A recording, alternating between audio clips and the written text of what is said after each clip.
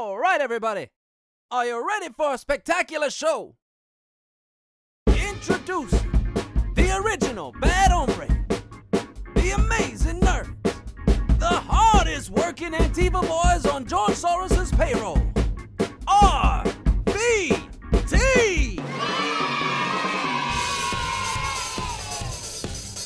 With Pablo Morel Martinez and Ernesto Mancibo, only on Radio Free Brooklyn. Thank you, dear listeners, for tuning in, and thank you to Lando Laurel for that wonderful opening that we are still enjoying the fuck out of. Yeah, I have still yet to pay him anything for doing that little job for us, but you know what they say: keep them waiting. I'm kidding. I thought we were paying him an exposure. You know.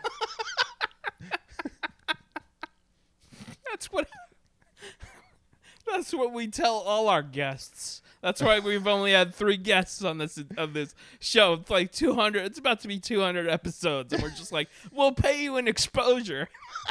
But yeah, welcome back, everybody. Welcome back. Yeah. It's the Robots versus Taxes hour. I'm Pablo, And I'm Ernesto. and we're gonna be chatting it up about Army of the Dead today, That's right. and also other topics we don't really know. We're gonna go off the cuff today, That's right. going right off the head, off the dome piece. Nobody tells us to come prepared or have a format. No, we just make it up as we go along. This is like, we're kind of like the jazz of podcasts, you know? It's what we say. It's what we don't say. It's the playing off of each other. Yes, exactly. You're looking at what we don't say, you know, and preparation. That's for the letter H to figure out. I think I'm so clever. I'm so clever. Oh, man. But you want to tackle Army of the Dead first? Sure. Let's talk about Army of the Dead. Yes. AKA Army of the Cobbled Together movies. the movie, it's basically Aliens. I'm not the only person to say that. I know they're like right now making the rounds on the internets. On YouTube is the Red Letter Media. They did a critique. There's a channel called Red Letter Media. They're awesome. They did this breakdown of Army of the Dead, of which I have not yet seen, but I know from the mentions online is that they basically say that it blatantly rips off of Aliens, the sequel to Alien. And I mean, I saw it right off the bat. I'm like, oh my god, this is fucking this is Aliens. We're watching, but like less subtle, less like there's not so much filmmaking, you know. It just reeks of Zack Snyder being like, oh, this looks cool. Oh, I did this shot because it looks so cool. And the whole movie is ugly to look at. It's like, it hurts my eyes. The whole movie was shot in soft focus. Yeah. Oh. And it looks like ass. Like that, like, remember in the last scene of Justice League where they're in the Mad Max future, where and Joker is like, who's gonna give you a reach around, Batman? Huh, you know, and then behind him is just like ugly orange soft focus. I'm just like, why is this is garbage, you know. It's the whole movie. Look, it's a zombie film, right? And I know that we're supposed to lend the whole suspension of disbelief while watching it, but throughout the whole movie I was just like, I'm watching a movie. I couldn't I couldn't at any point lose myself within the story because I was just like, oh, there's a movie on my screen. You know, it's there was some element missing. I don't know if it's, you know, without being facetious, like if it's quality, if it's, I don't know, competent writing. It just seemed like, all right, we'll just slap a whole bunch of people together on screen. We'll throw some zombies in. Every once in a while, we'll drop in a kernel of something that's interesting, but then we'll completely dilute it with the next 5 scenes that follow it to just make you forget that there was any sort of seed of substance in this film. I'll be more specific. The point in the film when they arrive at the safe, this is after the whole team is assembled, and you know, in case you haven't seen it, folks, and you have no plans to see it, spoiler warning, but here's like a quick rundown of the beginning. There's some survivors from an outbreak in Vegas. They cordon off the whole city of Vegas, and a rich, well-to-do individual reaches out to one of those survivors and says, hey, you know, you're really good at not dying. Why don't you go back into this cordon off section of Las Vegas and get my money? And once you come back out with it, you'll get some, you know? And the guy's just like, played by Dave Bautista, he's just like, fine, I don't like you, but I'll do it, you know? And he assembles a team. It's basically the whole, you know, we're getting together to do a heist kind of trope, you know. You son of a bitch, you know. I was waiting for that line. I was just like, you son of a bitch. What's the job, you know. And they get together and they go in, right? So anyway, to the specific point I wanted to highlight, there's that one point where they actually reach the safe where the money is, and it's like everywhere else in Vegas, both in this movie and in real life, there are just corpses littered around everywhere. And they're commenting on it. And one of the characters, played by, I'll pull his name, Omar Hardwick, he has like this really philosophical moment, which kind of, I guess, is almost meta. Because he's just like, those corpses, they, you know, they're us, you know, like, and the way the scene was cut, it was cutting to the living members of this team and then focusing on the corpses, and they were eerily similar. It's just like, we're stuck in a cycle, man. We just, you know, we just do this over and over, man. We're so busy trying to stop the heist from becoming, you know, I'm doing little Dennis Hopper from Speed.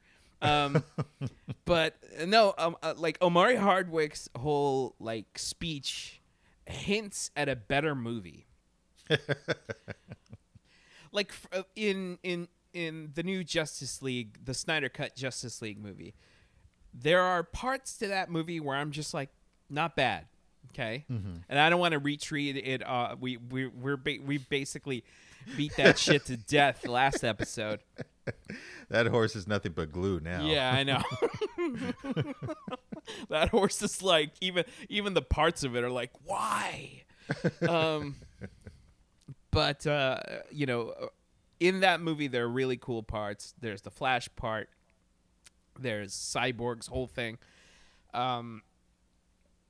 In Batman versus Superman, there is the fight with Batman in it, like when he takes on that whole room of thugs. Like, oh, that's great. There's a better movie in there somewhere, you know. And in this movie too, it's just like there's that movie. There's the movie that Omari Hardwick is describing, where it's like I would kill to see, kind of like a Groundhog Day-esque version of like these like you get these toughs, right? Mm-hmm. And you know, led by Dave Bautista, and it's like kind of like a Zack Snyder movie where it's just like they go in, guns a blazing, you know, muscles, like you know, just fucking men that are ripped and and ladies who are ladies, tough ladies who are ladies. And then all of a sudden it's it turns into like this weird, like they're stuck in this time loop where over and over they try to get to this to this money in this safe, and they keep getting killed over and over and over again. And it's like, and with all the same kind of characters, with all the same kind of like crazy different hybrids of zombies coming after them. I would like to see that. But that is not the movie that we got. We got a movie that starts off with a blowjob, gone haywire, and then ends with lip service towards a sequel that we might never see.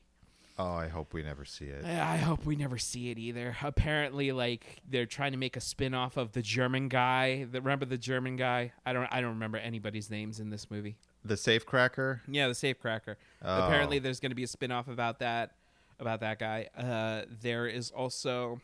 Oh, does he still have more story to tell? Is that what's being? So Zack Snyder has story to tell for days. Not a story that is compelling or original in any kind of way, because I mean, this movie was Aliens. It right down to the character of Vasquez. Yes. Oh my God. I was like, where have I seen this character before? Oh, that's right. Yeah, that's right. No, they didn't have fucking what's her name. Now her name escapes me. I know who you're talking about. I know who you're talking about. She basically plays Vasquez in every other movie. Yeah. Fucking from the Fast and Furious and the Avatar franchise. Yeah, I know exactly. Yeah. Her name escapes me. Shit. I used to be so good with this shit. Now I'm not. Anyways, getting old. But yeah.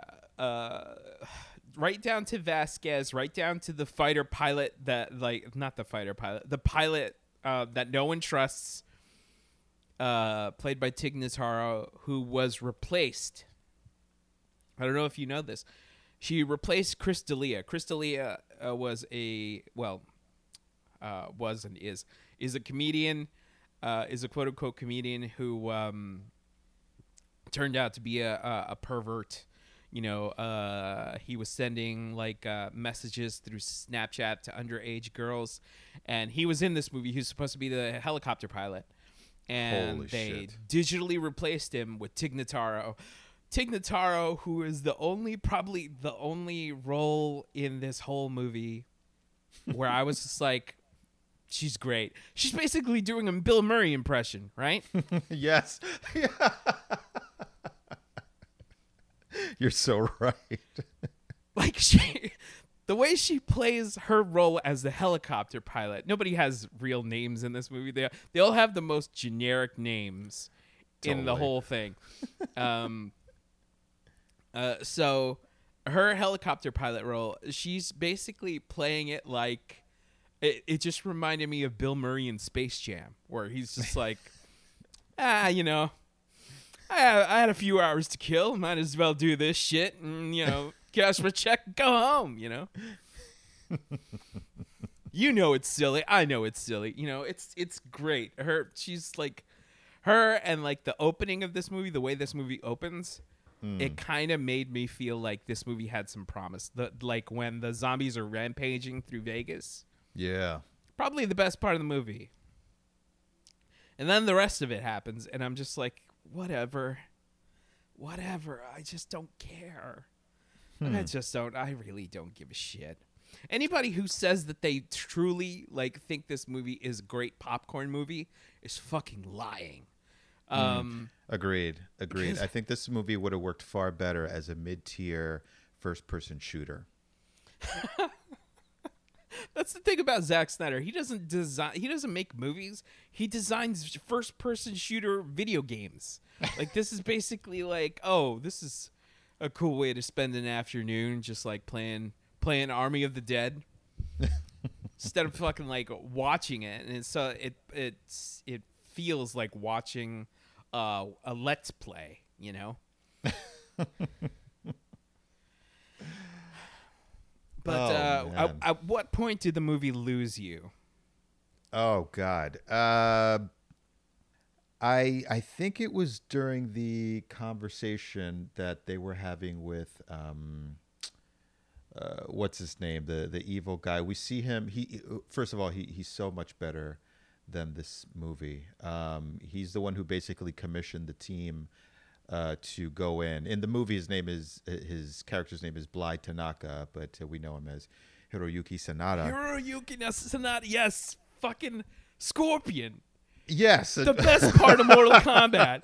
exactly. And you totally forgot he was in that because that movie sucked too. We're waiting for like this epic story that takes us on this emotional journey with him in Mortal Kombat. It's just like he's at the beginning, then he's at the end, and that's it. And he says the line, and fuck, he cashed his check, went home. And seeing. No, go ahead. No, please go ahead. Like, in a world where a man goes to hell to pay for his crimes. Isn't that such a compelling story? Don't you want to watch that movie? In a world where that doesn't happen, what happens is you get stuck with the boring dude, and he loses for half the movie, and then at the end he just decides to win. The end. Oh, jeez. Scorpion and Sub-Zero were the only good things in that. It should just have been. Pardon me. It just should have been them fighting like throughout the ages or some shit. I don't know. But dude, I would have killed to have watched that movie. That movie, just in you saying that movie, it would have been 800 times better than what we got. But totally. I dropped a few cameos of the other characters, but it's them that we wanted to watch. I mean, they were basically like the whole trailer, Yeah. I had high hopes which is weird of me to say. I had kind of high hopes for Army of the Dead. What's it called? Dawn of the Dead, his remake of the George Romero classic, was pretty good, aside from like the casual racism and the fascistic undertones. It's a pretty good kind of like popcorn movie. I would describe that as a popcorn movie. Mm-hmm. This is not a popcorn movie. This is a movie that I walk angrily out of and feel like I wasted my time. Agreed. But yeah, after that part in the movie, that's when it lost me. I was just like, this is going to get very, very formulaic very quickly. And to touch again on what you've been saying in regards to there are kernels of a better movie in this film. When they start to touch on the fact that there is a cast of zombie that has some level of higher brain function that can organize the other zombies.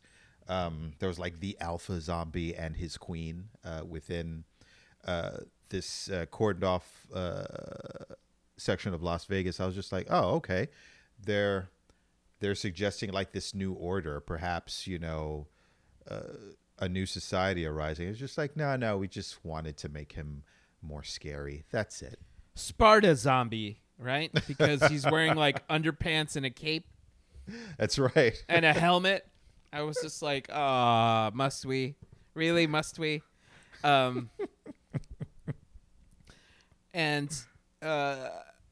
look, I will say that part, the whole caste system idea of zombies is cool. It's an interesting idea. But this being Zack Snyder, and there's always like, if there are kernels of a good movie in there somewhere, there's also kernels of an even worse movie in there. Because let me tell you, dude, I read up on Army of the Dead, and at one point he's considering. Do you know why they have hostages? Like, why for do zombies have hostages? That's I mused to myself one afternoon, and then I did some research. I did the Google, and the Google told me that they have hostages They have hostages because the zombie men rape women in order to for there to be zombie offspring. Right? That face, lady listeners of all orientations, the face that Ernesto is making right now is one of utter disgust. It is truly reprehensible, this story element, you know? Why? I Right? Dude, Zack Snyder has an unhealthy obsession with rape, because remember when he was talking about Batman, he was like, my Batman might get raped in prison, and I'm just like, fuck What? you, dude. Yeah, did you not hear that little soundbite where he's just like talking about, like, you know, my Batman is dark, you know, not many Christopher Nolan's Batman is all fine and dandy, but my Batman is the kind of Batman that might get raped in prison.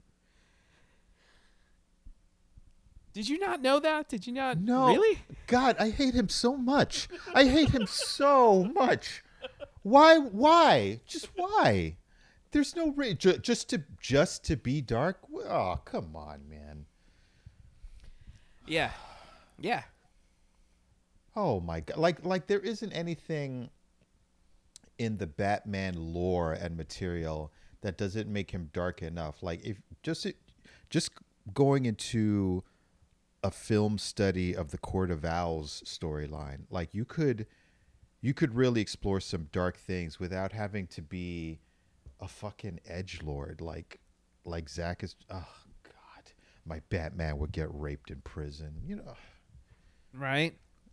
Awful, man. Just and like the fact that he has such loyal, bloodthirsty fans boggles my mind. Just boggles my mind. Like, really? Anyways, You know, we all know the archetypes for those fans. yes, we do. But anyways, back to Army of the Dead. Yes. You know, I thought for a little bit the zombie tiger was kind of like a fun idea, and then it just turned into like boring dullness, because the Burke character, remember Burke from Aliens? The guy who Yes. basically like tries to like kill Ripley. There's an exact same moment that happens in this movie where the Burke character gets away, and in the Aliens, the much superior aliens, he gets eaten by an alien. In this movie, the Burke character gets eaten by a tiger, and it's so cheap. It really is. It really is. I was like, they spent a lot of money to make this look awful. So, yeah, like his character in this is boring. In Army of the Dead is boring. Yeah. But I really that's the fucking thing about it is he's a good character actor. And He is. damn, yeah. But yeah, they totally spent all that money on that tiger just to doing that cheap scene in that way. Don't get me wrong, he deserved it. And the way they kind of let you see the aftermath for a second or two before they cut to the next scene, I was just like, oh damn, he's really dead. Yeah. No, there's no like ifs, ands, or buts about it. There's no subtlety to it. It's just like, nah, he's dead. Look at the tiger. It's gnawing his face off. Ah ha ha. His inside, I get it. The inside of his skull looks like red spaghetti. Like, it's so whatever. I don't care. I just don't care. Oh, I don't care.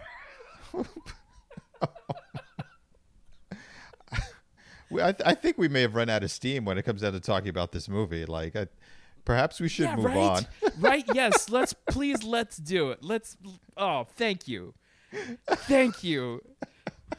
That's why you're the co-host, man. You just know what to say. Let's move on to something far better. The Okay. second season of Love, Death, and Robots. Yes. Listeners, of all ages, all orientations, you should know that I am a robot fetishist. Jesus. I love robots, and I'm a little attracted to robots. Uh-huh. Like if I fetish, I know it's like people got kinks. I got a robot kink, and let me tell you, every season of this show scratches that robot kink so hard. Oh, Lord. Hey, be proud of your robosexuality. It's Thank you. 2021. No need to be Thank you. Yeah, no, I know. No, nobody's kink shaming, so I'm saying it loud and proud, baby. I'm like,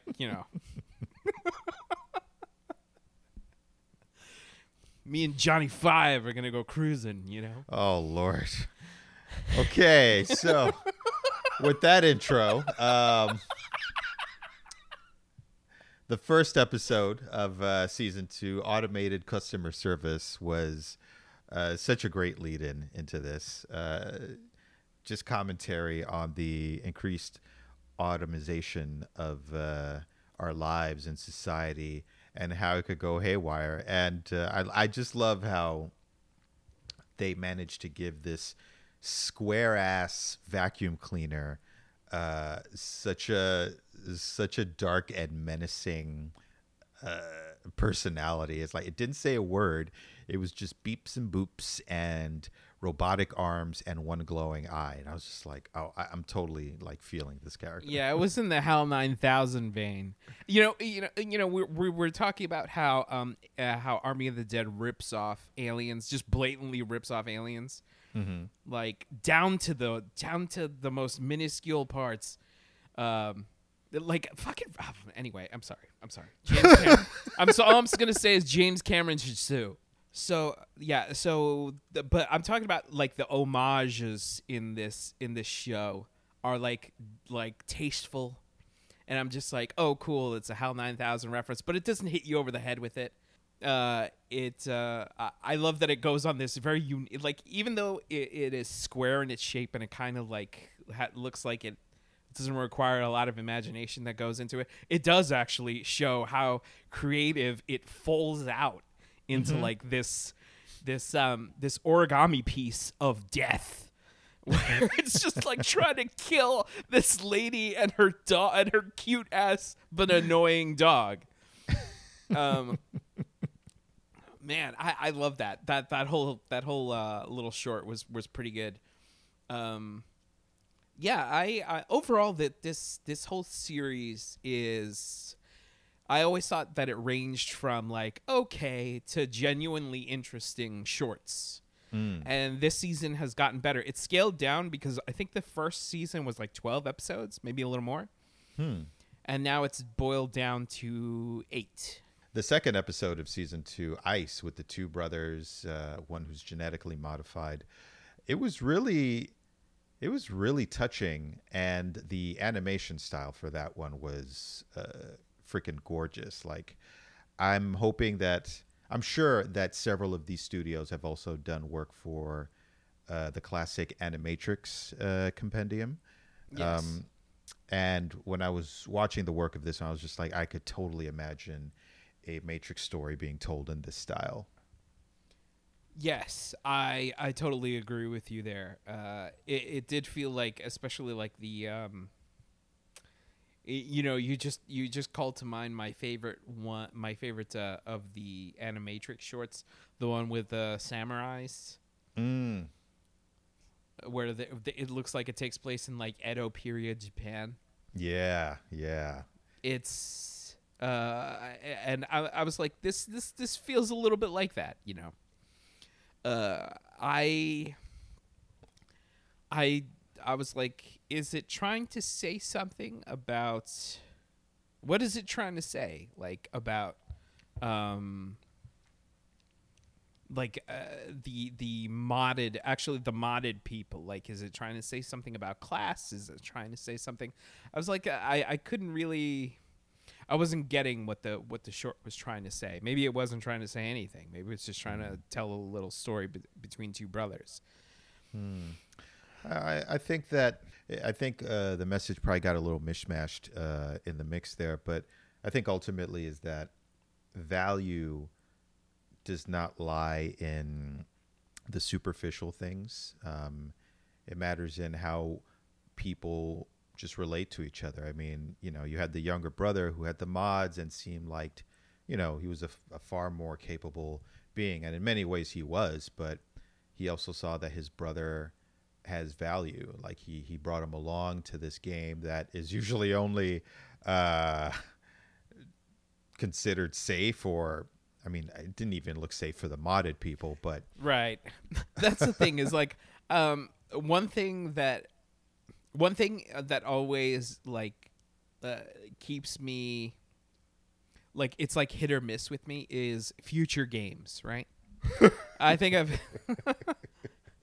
feel like I've gone on record with how much I hate future games, like future football, future roller skating, and the like, and this was kind of in that realm where I was just like, oh, the object of the game is to run away from these gigantic whale things that could kill you. And I was like, really, where's the fun in this? Really, like, I don't see how this is fun. Maybe since it's like on a remote outpost out in the middle of like Nebraska, the planet. But hey, and don't forget they had future slang as well. Oh, that's right. There's another thing that I hate. I hate fucking future slang. That's one thing that makes getting through The Expanse so difficult. When they go to like the Belters and they have like their weird kind of New Orleans, but not quite the French Quarter kind of accent. I'm just like, what's going on here? Why are they doing this? Yeah, that immediately it becomes distracting. I'll tell you. I was just recently watching Young Justice, season 2. I think it was season 2, where they introduced the young Flash character. He comes from the future, and he's got his slang where he's like, everything is crash. Everything that's the cool word for that. That's the word for cool, right? Crash. It's crash. I'm just like, no, it's not. Shut the fuck up. Just run fast. Oh shit! Scram, Flash. But yeah, that's. But whatever. I thought it was good. It's not one of my favorites. One of my favorites is like coming up a little later and down the line. But fuck it. It's the one where the dude goes around killing kids. Really? Yeah, it's the one who's doing Bishop's job. Oh God, Jesus! Bishop from X-Men. I knew Bishop was going to make his way back into the show somehow. That's actually the 3rd episode, and that's actually one of the episodes I like the least. Really? Just because I can't deal with children suffering or being depicted in those ways. Okay. The animation that just makes one of us. Wow. Oh. Okay, you're a monster. Wow. Yeah, I know, I am. Yeah. I'm It's fine like- with it. It's like robots. Yeah, children. Fuck them. Fuck them.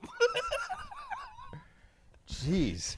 But the animation style was beautiful. It was gorgeous. The Yes. texture, the fluidity, the story was just it was just too much. I was just like, ugh, really? This is how they deal with overpopulation? All right, fine. It to me, it was like really interesting because it was like it's a society of immortals who basically dictate that since the world is overpopulated, that it's like there's no need for you to have children. Stop having kids, and if you do have kids, we'll go out in their world.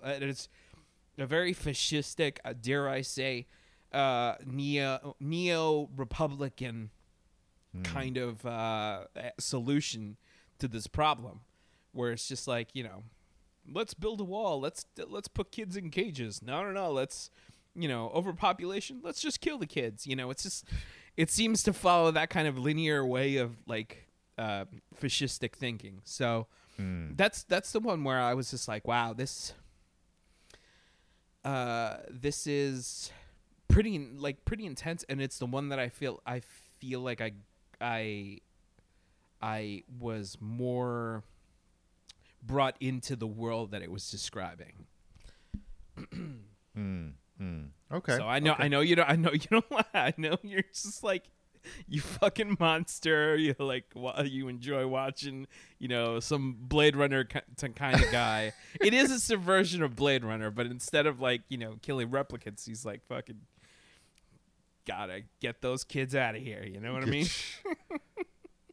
It was so jarring too, because at the beginning where he was just like, take the grown-ups away, I'll deal with the kids, and I thought, oh, okay, he's gonna, probably take him to an orphanage. Door closes, the kid's looking up at him with those big saucer eyes and offers up, his little dinosaur. He pulls out his gun, and all you hear is a blast. I was just like, oh shit, man. I thought he was gonna go immediately when he pulled out his gun. I thought he was gonna like do kind of like a Mr. Blonde from Reservoir Dogs and be like, you guys ever seen Revenge of the Sith? Oh, jeez. Oh. Fucking Revenge of the Sith. He was fucking killing younglings. The whole short is about him killing younglings. Well, I'm glad he's dead. Anyway, episode 4, Snow in the Desert. I gotta say, Snow in the Desert, I think that might be my favorite episode of this season. This random guy who's going around just trying to live his life. He seems like he knows how to navigate this post-apocalyptic world, but apparently he has some sort of bounty on his head. And when he gets into a sticky situation with some bounty hunters who have no skin, and you can see all of their musculature, which was, I thought, a very cool design. Chef's kiss. Amazing. This little short, A Snow in the Desert, is also one of my favorites, and it also reminds me of, have you ever in your life picked up a copy of Heavy Metal? Yes. The book? Mm-hmm. This reminded me so much of that. And I know, like, apparently, like, from the get-go, this was, Love, Death, and Robots was actually supposed to be, like, Heavy Metal, the show. But I don't know what happened, some rights issues and this and that, and then it turned into Love, Death, and Robots. And this is the short that, to me, feels the most like Heavy Metal. It's like,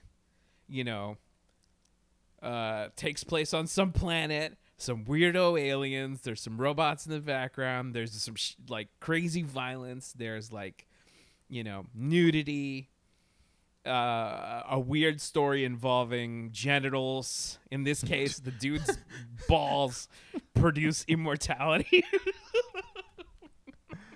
Oh boy. That would have made for an excellent back of ball shot. Had they gone one further.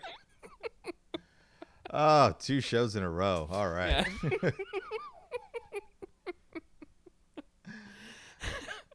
Yeah.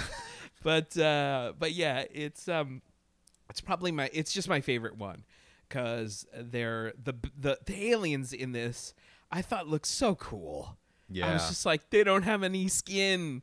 That's what, like, their design is so cool. and the story does feel like it's taken out of like a Grindhouse kind of movie. And I don't know. I appreciated all of it. I thought it was really cool. Please go ahead. And the synthetic at the end, when it's revealed that the girl at the end is synthetic, and it's like, oh, that's cool. That's really cool. What they're trying to, like, say about immortality and like, you know, and like love within the cosmos, you know. Yeah, totally. It's pretty cool. And I just love the way that they animated everything in this episode, so much so that I developed a crush on the synthetic because Oh, really? I was just So like, it's not wow. just me. She was just so beautiful. I was just like, whoa. And it's not just the way she looked. It was like her personality. She had this very grounded and strong personality, but there was also a soft humanity to her that, Yeah. you know, it's like, oh, okay. When it was revealed she was a synthetic, I was just like, wow, that's amazing. I totally thought she was human, you know? So Yeah, I know, right? Like the design of her like synthetic self is like really cool and sleek, and it's just like gives you like the biggest hard on, really. Jesus. Oh man, but I was engorged, to say the least. I feel so sorry for Sabrina. She's just going about her business. She's like, "What do you do? What do you watch?" Oh God, this shit again. I'll just leave you alone. Be sure to clean up. Episode 5, The Tall Grass. Another episode in which I love the animation style. It was almost like carved wood that was then stained in very unique ways, and then stop motion animation style, you know. Yes. It was really, really amazing. It reminded me a little bit of the animation style in the movie Monster House. I don't know if you remember that movie or saw it. I do. Yeah. That was a pretty good movie. But in this, yeah, I like the animation style. The story, I was like, I could take it or leave it. It was generic, yeah. Yeah, it was very generic. It was like, guy goes out in the woods, sees some spooky lights. I was like, I've seen like 100 intros to the X-Files to know how this ends. Yeah, that short was definitely, at best, the beginning of a much broader story. But, you know, it was pretty to look at for a little while. Going on to the next one, episode 6, All Through the House. This was so delightfully funny. This take on Santa Claus. Agreed. I was laughing so hard as soon as they revealed the Santa creature. Yes. I was like, this is great. And you know what's funny about it is like it's one of those shorts where I'm surprised that you like this, because I was just like, for one, it scares the crap out of kids, and I know you're not into that whole thing.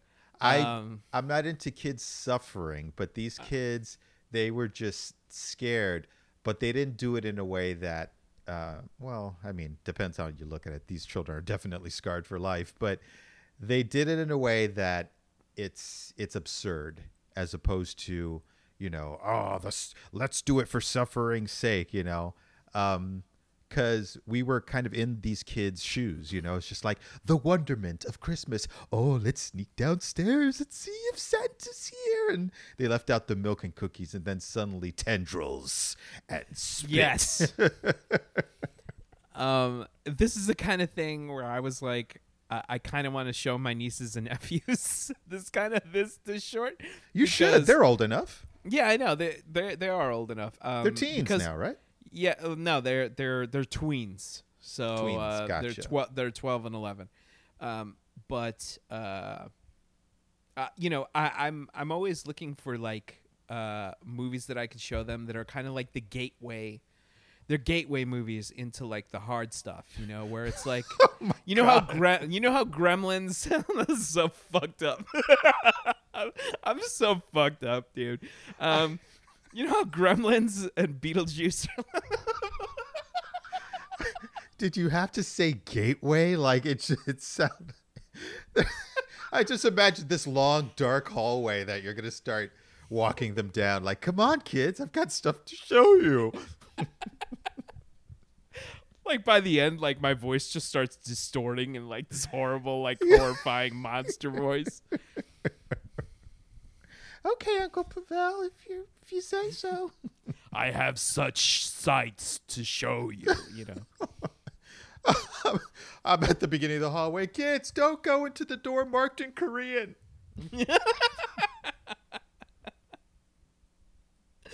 I'm like, let's get this show on the road. And just kicking that door. Old boy. No, it's so you know how when you were a kid you watched Gremlins like on TV and you were just like, wow, this is really cool. And that's like your first taste of horror movies. Yeah. This is kind of like that same thing. It's got that same kind of tone to it where it's just like, haha, fun. Oh my God, scary. but also there's like a certain sense of adventure to it. And I love this so much. And like the payoff of like, what if we had been naughty, you know? Kind of really, really helps. I love that they were both sitting there after the creature had left, and they're both clearly shattered inside. Like, yes, they're not, their little bodies are not quite sure how to process it, but they're just like, we still have presents though, so we might as well open them up. And the little boy, you know, after all you hear, the sound design was great because you hear, you know, the crinkling of the paper. He looks at the box. It's a train set, and he's just like, exactly what I wanted.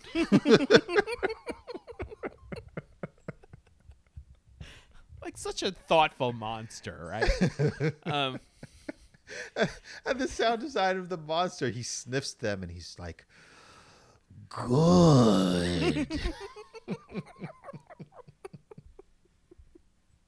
Oh my God, the design of the monster is amazing. Like it has hands like around its jaws. It's so cool. And the fact that it's done in like delicious stop motion animation. I love stop motion animation, man. Yeah, totally. Just gives it like kind of like that Nightmare Before Christmas feeling. So good. Yes. Very true. Very true. The next one, episode 7, Life Hutch, was fucking trippy. It's the one with Michael B. Jordan. That was intense. For one, I was just like, please don't kill Michael B. Jordan again. The whole time I'm like, I've seen this dude die in like hundreds of thousands of things. Just let this dude live, man. That's so true. That is so true. Hollywood's favorite handsome guy to just kill in almost everything that he's in. But I don't know what about him gives him that Sean Bean energy where it's just like, we got to kill this guy. But the way they animated this one, I wasn't sure if I was looking at him in real life or a CGI double. This was chef's kiss, brilliant work. It went up to that line of Uncanny Valley and then just started jumping across it like, huh? Which side are we on? Are we real? Are we fake? Are we real? Is it real? Is it real? I'll never tell. I'm serious. I was just like, is this video? Like, what is this? It was amazing. And I love the whole jumping between like his space battle and then the current situation that he was in with this malfunctioning robot. Robot design.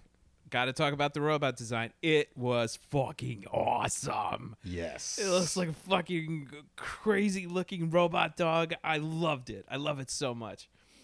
With the green eye, with the green oscillating eye. Oh, yeah. Yeah. Yeah, the space battle too was fucking cool. This reminded me of another short that happened in the last season where I think it was called Lucky Number 13. It's about a woman that develops a bond with her ship. Mm-hmm.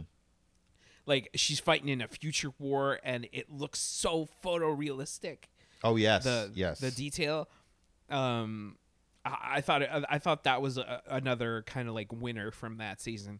But in this one, it was equally as like I thought. I was like, holy shit, this is live action, and the robot is CGI. But I'm pretty certain that the whole thing was CGI. I just couldn't tell. I'm just like, yo, is it gonna come to that point in movies where it's just like, it's George Lucas's wet dream of just replacing actors with digital actors? I think we're getting very close. I think definitely within our lifetime, we're going to see a computer-generated movie that will essentially just be indistinguishable from real life. And of course, I'm completely looking forward to that being adapted to video games. I mean, Right. if there's anything that I want to come to the PS9 is a playable version of Pride and Prejudice. That's just my wish. Damn. But I'm unique like that, so. Oh, well, dude, I'm right there with you. I'm just like, I'm looking forward to the PS10's version of Infinite Jest.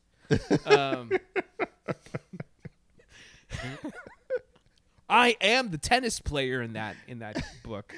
That book that looks like you could kill a human being with. It's so big.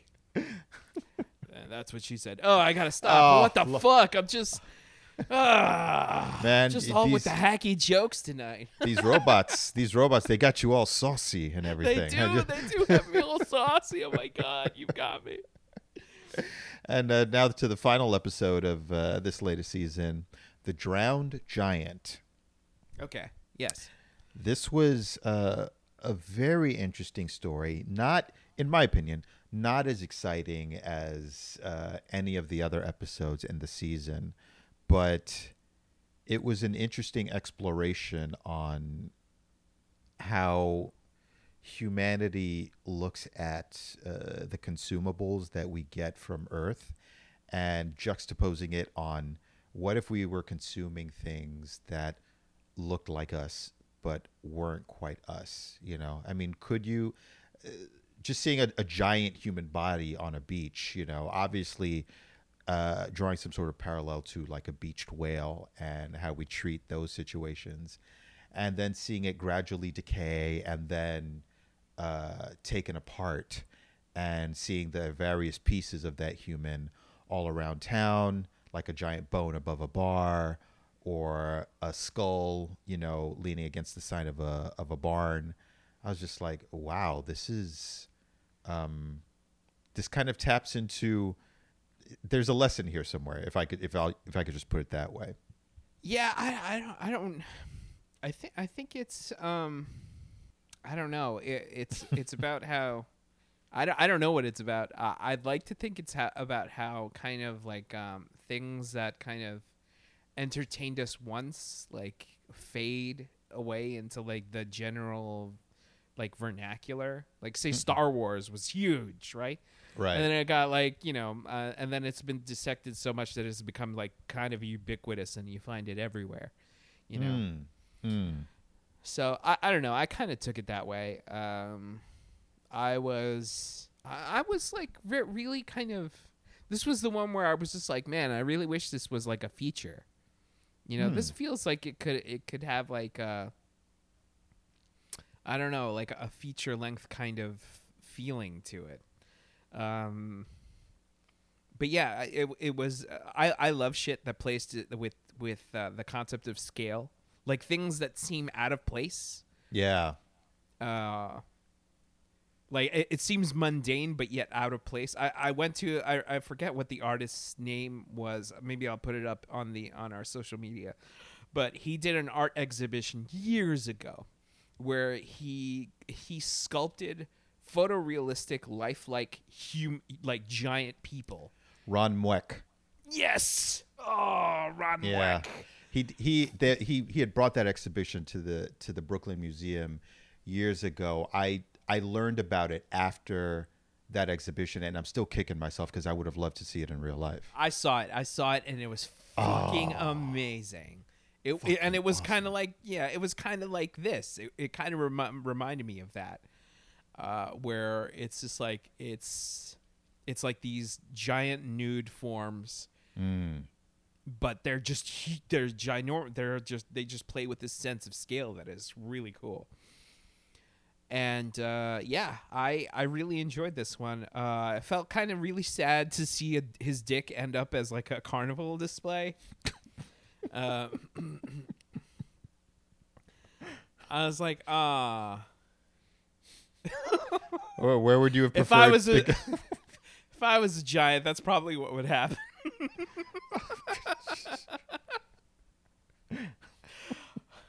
Yeah, the carnival barker would give like ladies' night, you know. Oh, jeez. Ladies' night gets in free. You can ride it once. Oh, jeez.